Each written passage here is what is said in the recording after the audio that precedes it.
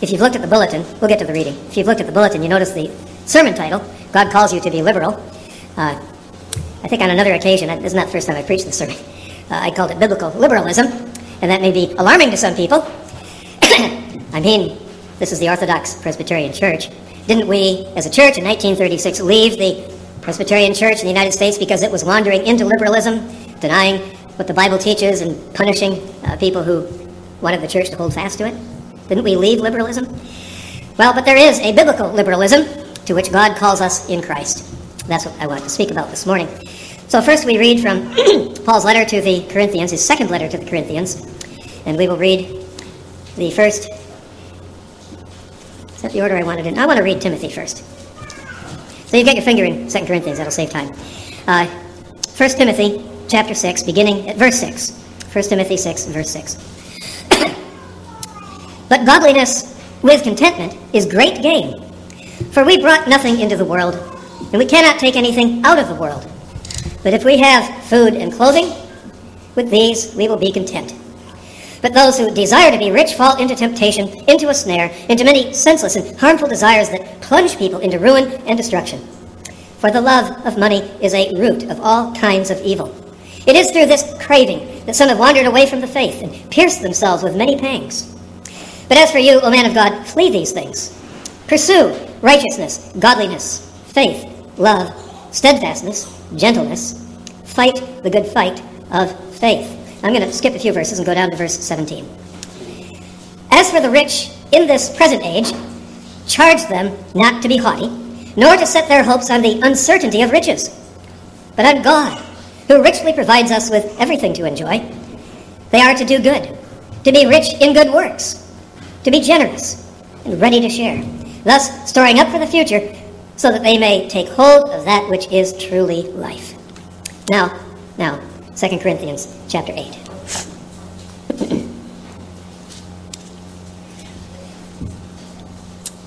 Begin reading at verse 1. We want you to know, brothers, about the grace of God that has been given among the churches of Macedonia. For in a severe test of affliction, their abundance of joy and their extreme poverty have overflowed in a wealth of generosity on their part. For they gave according to their means, as I can testify, and beyond their means, of their own accord, begging us earnestly for the favor of taking part in the relief of the saints. And this, not as we expected, but they gave themselves first to the Lord, and then by the will of God to us. Accordingly, we urge Titus, that as he had started, so he should complete among you this act of grace. But as you excel in everything, in faith, in speech, in knowledge, in all earnestness, and in our love for you, see that you excel in this act of grace also. I say this, not as a command, but to prove by the earnestness of others that your love also is genuine. For you know the grace of our Lord Jesus Christ, that though he was rich, yet for your sake he became poor, so that you by his poverty might become rich. And may God bless us through this word we have heard.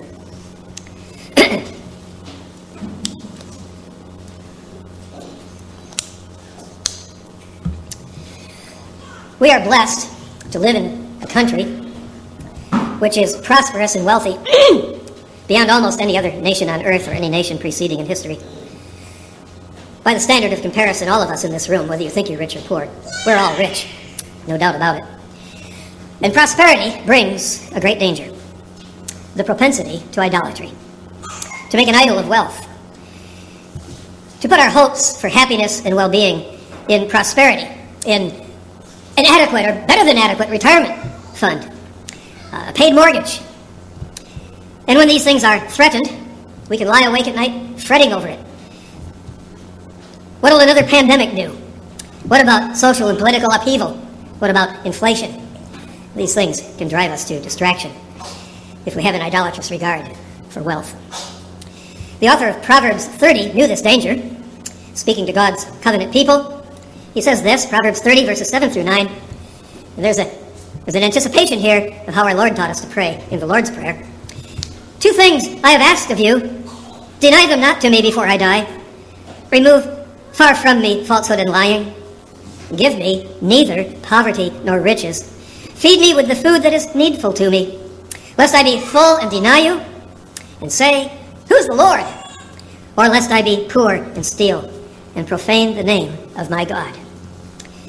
The passage we read in 1 Timothy 6 issues a serious warning also against the idolatry of riches. I read again what we read earlier. Those who desire to be rich, now it doesn't say those who are rich, those who desire to be rich fall into temptation, into a snare, into many senseless and harmful desires that plunge people into ruin and destruction. For the love of money, so we're talking about covetousness here, for the love of money is a root of all kinds of evil. It is through this craving that some have wandered away from the faith and pierced themselves with many pangs. And then verse 17.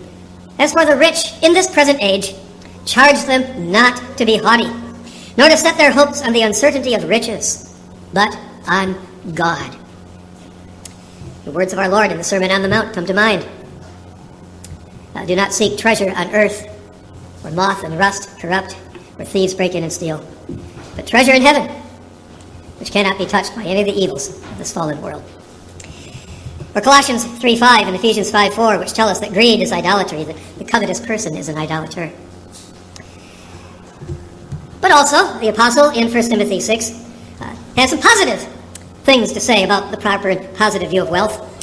In verse 18, he says, the Spirit guiding him, they are to do good, that is, those who are rich in the things of this world, they are to do good and to be rich in good works, to be generous and ready to share. And this is what I mean by biblical liberalism, or perhaps better, biblical liberality. To be liberal in this sense is to be generous and large-hearted. Again from Proverbs 11, 24 and 25, two verses that seem to be contrary to reality, but they embrace the reality that it is God who stands behind them. Hear these words from Proverbs 11, 24 and 25. One person gives freely, yet grows all the richer. Another withholds what he should give, and only suffers want.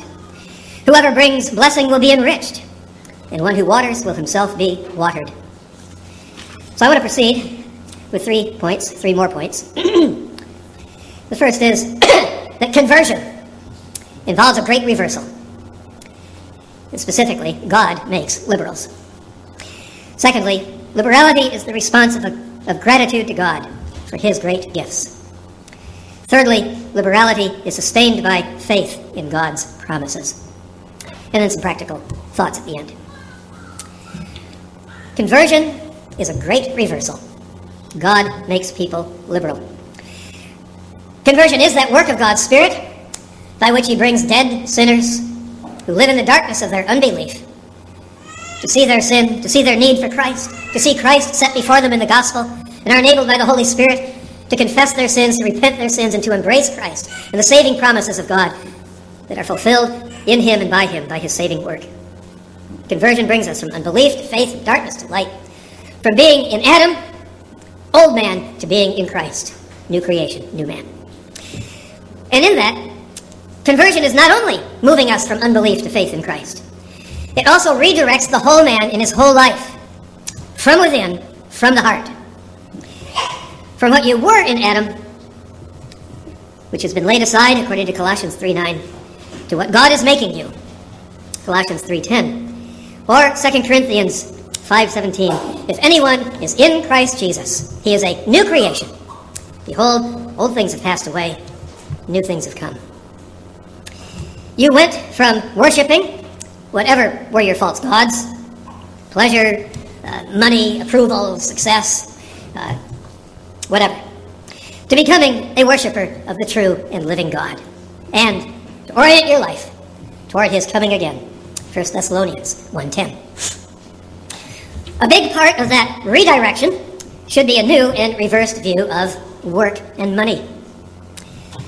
In our reading of the law of God this morning, in Ephesians 4, we read this in verse 28. Let the thief, so he's writing to a Christian congregation, here's somebody who has been a thief, who's now a believer, now part of the congregation.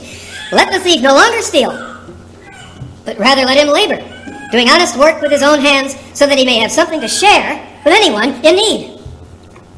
So it's not just thieves stop stealing.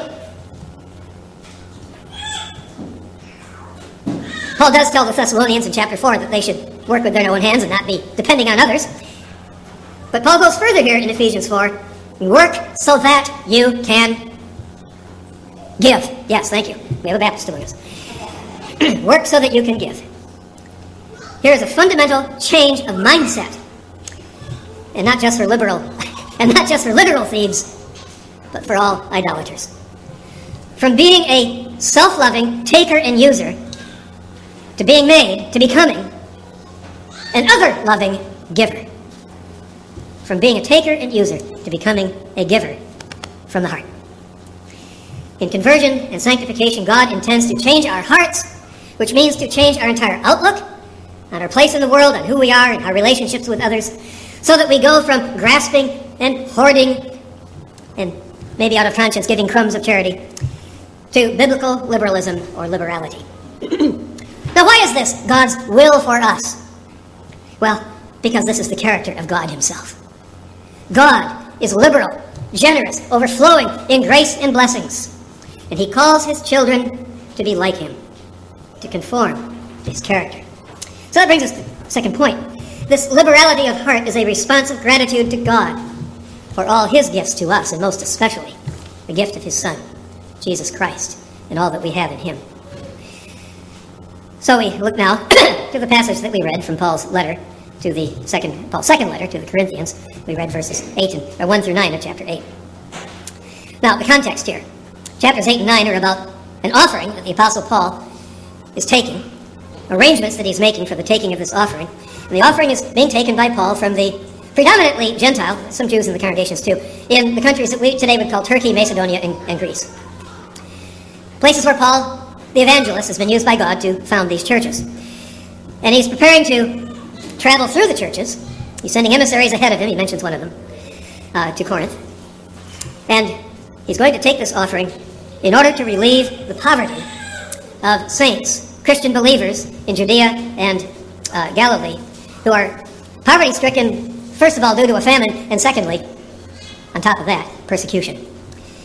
So I read again his words in chapter 8, beginning at verse 1. We want you to know, brothers, about the grace of God that has been given among the churches of Macedonia. For in a severe test of affliction, their abundance of joy and their extreme poverty have overflowed in a wealth of generosity on their part. Notice the wonderful contradictions in terms here. Extreme poverty overflowing in a wealth of generosity on their part. For they gave according to their means, as I can testify, and beyond their means, of their own accord, begging us earnestly for the favor or the grace of taking part in the relief of the saints. And this, not as we expected, but they gave themselves, first to the Lord, and then by the will of God, to us. The churches in Macedonia were in extreme poverty, and in this case it was due to persecution, severe persecution. You read about it in Acts and 1st and 2nd Thessalonians. Persecution because of their faith in Christ and because they have abandoned the pagan gods that are worshipped by everybody else in their community.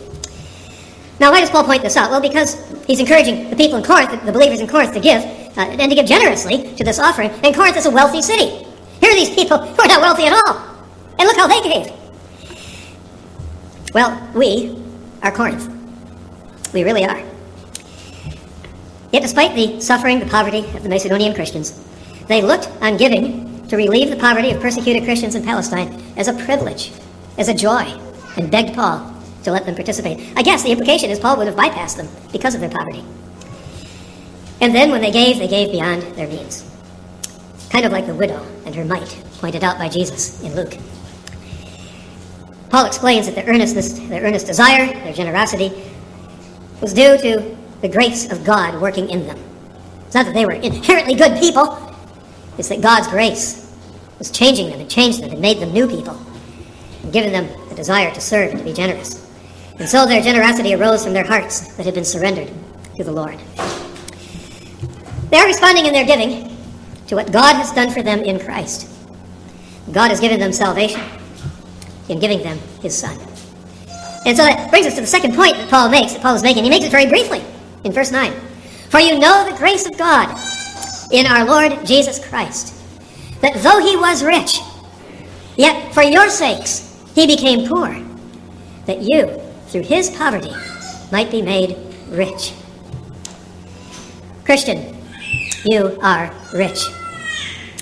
Ephesians 1, verse 3. Blessed be the God and Father of our Lord Jesus Christ, who has blessed us with every spiritual blessing in the heavenly places in Christ Jesus.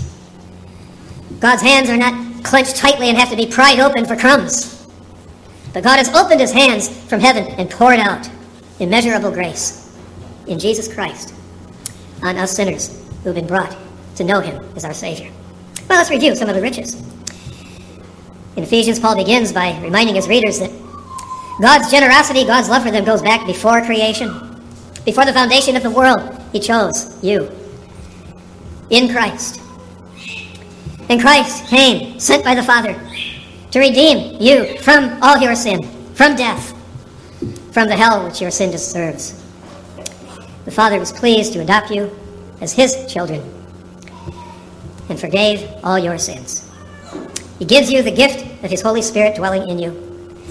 He opens the door to heaven itself that you might have access to his mighty throne over the universe, which for you is a throne of grace. And there at the right hand is Jesus, our priest, interceding for us, that our prayers are heard and always answered in grace and wisdom. On top of this, God has promised to us a glorious life in all eternity with him, the Father, the Son, and the Spirit. We are heirs with Christ to the world to come, and all these gifts of God come to you only because God first gave his Son for you, and then gave his Son to you, and gave you to his Son in all eternity.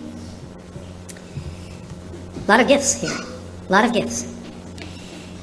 And therefore, only because the Son gave up his privileges and glory, took on our lowly human nature, and humbled himself as a servant, obedient to his Father, obedient even to laying down his life for sinners on the cross. Only because of that are we alive in Christ, made new in him. And so we say, thank you, Father, for giving your Son to us and for us.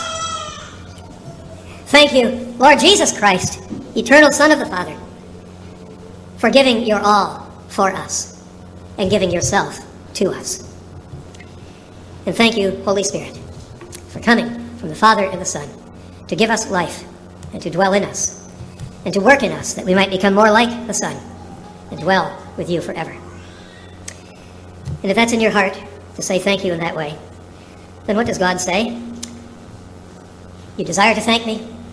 You desire to love me? Then learn to share generously with others what I have given to you, which in the first place is the gospel itself, but includes all the rest of what God has given us to help others. Well, the third point. Living with a liberal heart rests on faith in God's promises. What's the temptation? As you sit there, as you listen, you may be thinking, as I have wrestled with this, you can get carried away with this stuff. You can lose your sense, your common sense, and impoverish yourself by being generous. Or you can be taken by people who just want to use your generosity, your generous heart. Well, that is a temptation. I give, I lose. It's risky business. Got to be careful. Well, there is some truth to that, isn't there? But I call to your attention what we read again in 1 Timothy 6:19. To those Christians who are rich in goods, in wealth, that they should be rich in good deeds and generosity. He says to them, you are storing up for yourselves a good foundation for the future and taking hold of that which is truly life. I truly live, not when I am grasping and putting my faith in what I can hold on to, but when I open my hands and open my heart and live and love freely. Then I'm truly living in Christ. Or what he says to the Corinthians, we didn't read this passage, 2 Corinthians 9:8-11, but I'll read part of it now. God, who is able to make all grace abound to you, so that having all sufficiency, notice all the alls here, all sufficient, all grace, all sufficiency in all things at all times, you may abound in every good work. As it is written, quoting now from Exodus, he has distributed freely, he has given to the poor, his righteousness endures forever. He who supplies, this is Paul, he who supplies seed to the sower and bread for food, will supply and multiply your seed for sowing and increase the harvest of your righteousness. You will be enriched in every way to be generous in every way, which through us will produce thanksgiving to God. That is, through the offering that we're taking from the churches. when we deliver it in Judea, will result in great thanksgiving to God. So you're giving not only to them, you're giving cause for great thanksgiving to God. Paul again. You will not only suffer... Me again, not Paul. You will not suffer. You will not suffer because you are generous to the ministries of the gospel in Christ's church. Nor will you suffer if you are generous to needy people around you and in distant places. Hebrews 13:5 counsels us. Keep your life free from the love of money and be content with what you have. For he has said, I will never leave you nor forsake you. So we can confidently say, the Lord is my helper. I will not fear. What can man do to me? Trust God. Cling to Christ. But hold your wealth with a loose grip, ready and willing with joy to open your hands to meet needs of the church and of people. Now, I want to conclude with just some practical things. I'm not going to elaborate on them. The first is, you hear people talk about, well, before I give to somebody, I want to know if he's among the deserving poor. Not a drug addict, he's going to squander, he's a thief or something. No, a deserving poor person. Now, you think about that for a minute. Was that God's outlook when he set his love on you in Christ? Ah, there's a deserving poor person. I'm going to save her. No, we are not deserving of the least of God's good gifts. And so the question is not, does this poor person deserve help and gifts? The question really is, or should be, how can this person be served in a way that will truly help them? And that involves the gospel. It may involve other things as well, but administered with wisdom, not foolishly. So I'm not saying climb to the roof of a house in a poor neighborhood and throw out a basket of $100 bills. Okay. Another point. In times of disease and social fear, we've been through that, and it'll probably come again. In times of fear, of disease, and social fear, don't be governed by fear. Don't be unwilling to give a helping hand to members in the church or to neighbors, groceries, prescriptions, drives to the doctor, whatever the need may be. Be liberal. Another point, be liberal in the giving not just of money, but of your time and your talents and your energy. Not everybody needs money. But maybe in your neighborhood, you're aware of maybe some properties that look run down. Well, maybe the owner's not negligent. Maybe he's just, or she is just old and is not capable of maintaining the property. So maybe you and your kids, you could offer to clean their gutters and tidy up their gardens and mow their yard. And do it in the name of Christ. And pray that it would open a door for the gospel.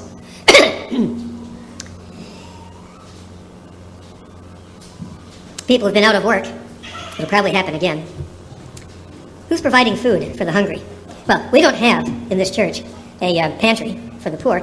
And the practical reason is, this church is located in a place where you're not going to get walk-ins who are poor. We're surrounded by pretty well-to-do people. But there are organizations, Christian organizations, that do involve themselves in ministering to the poor in this way. And you could volunteer. And I found in Janesville that people in the congregation who volunteered to help an organization in town that did this sort of thing had many opportunities to say, I'm helping you because Jesus loves me and helped me. And, I'd love to sit down with you sometime and talk about it. So you can get involved in that kind of thing. A lot of talk right now about abortion. Easy to pick on women. A lot of fault to find, perhaps. Many are very desperate. And they find their way to Christian ministries, Christian-run clinics. And they need volunteers. And they train people to fit into their program. Again, in Janesville, several of our members took the training and worked with a couple of different pregnancy clinics and had wonderful opportunities to present the gospel, to encourage people, to pray with them, and to help them. I skipped over something, but time's running. So, what's the most famous Bible verse? You even see it at football games. John 3:16. For God so loved the world that he gave his only begotten Son, that whosoever believes in him should not perish, but have everlasting life. Make sure that you are believing in Christ and receiving that gift of God in him. And then desire to be like him in giving yourself. Let's pray. Our Father in heaven, we know that we are, by nature, grasping and self-serving, often feeling guilty about this. And then we look at your Son, Jesus Christ, and we look at you, the Father, who only ever loved his Son and gave him for us, and gave us everything that we need to live in this world and to live with you forever. We pray, Father, that you would help us to meditate on these wonderful truths, and that they would have a transforming effect on our outlook, on life, on ourselves, on our wealth, on the needs of others and of your kingdom. We pray in Jesus' name. Amen.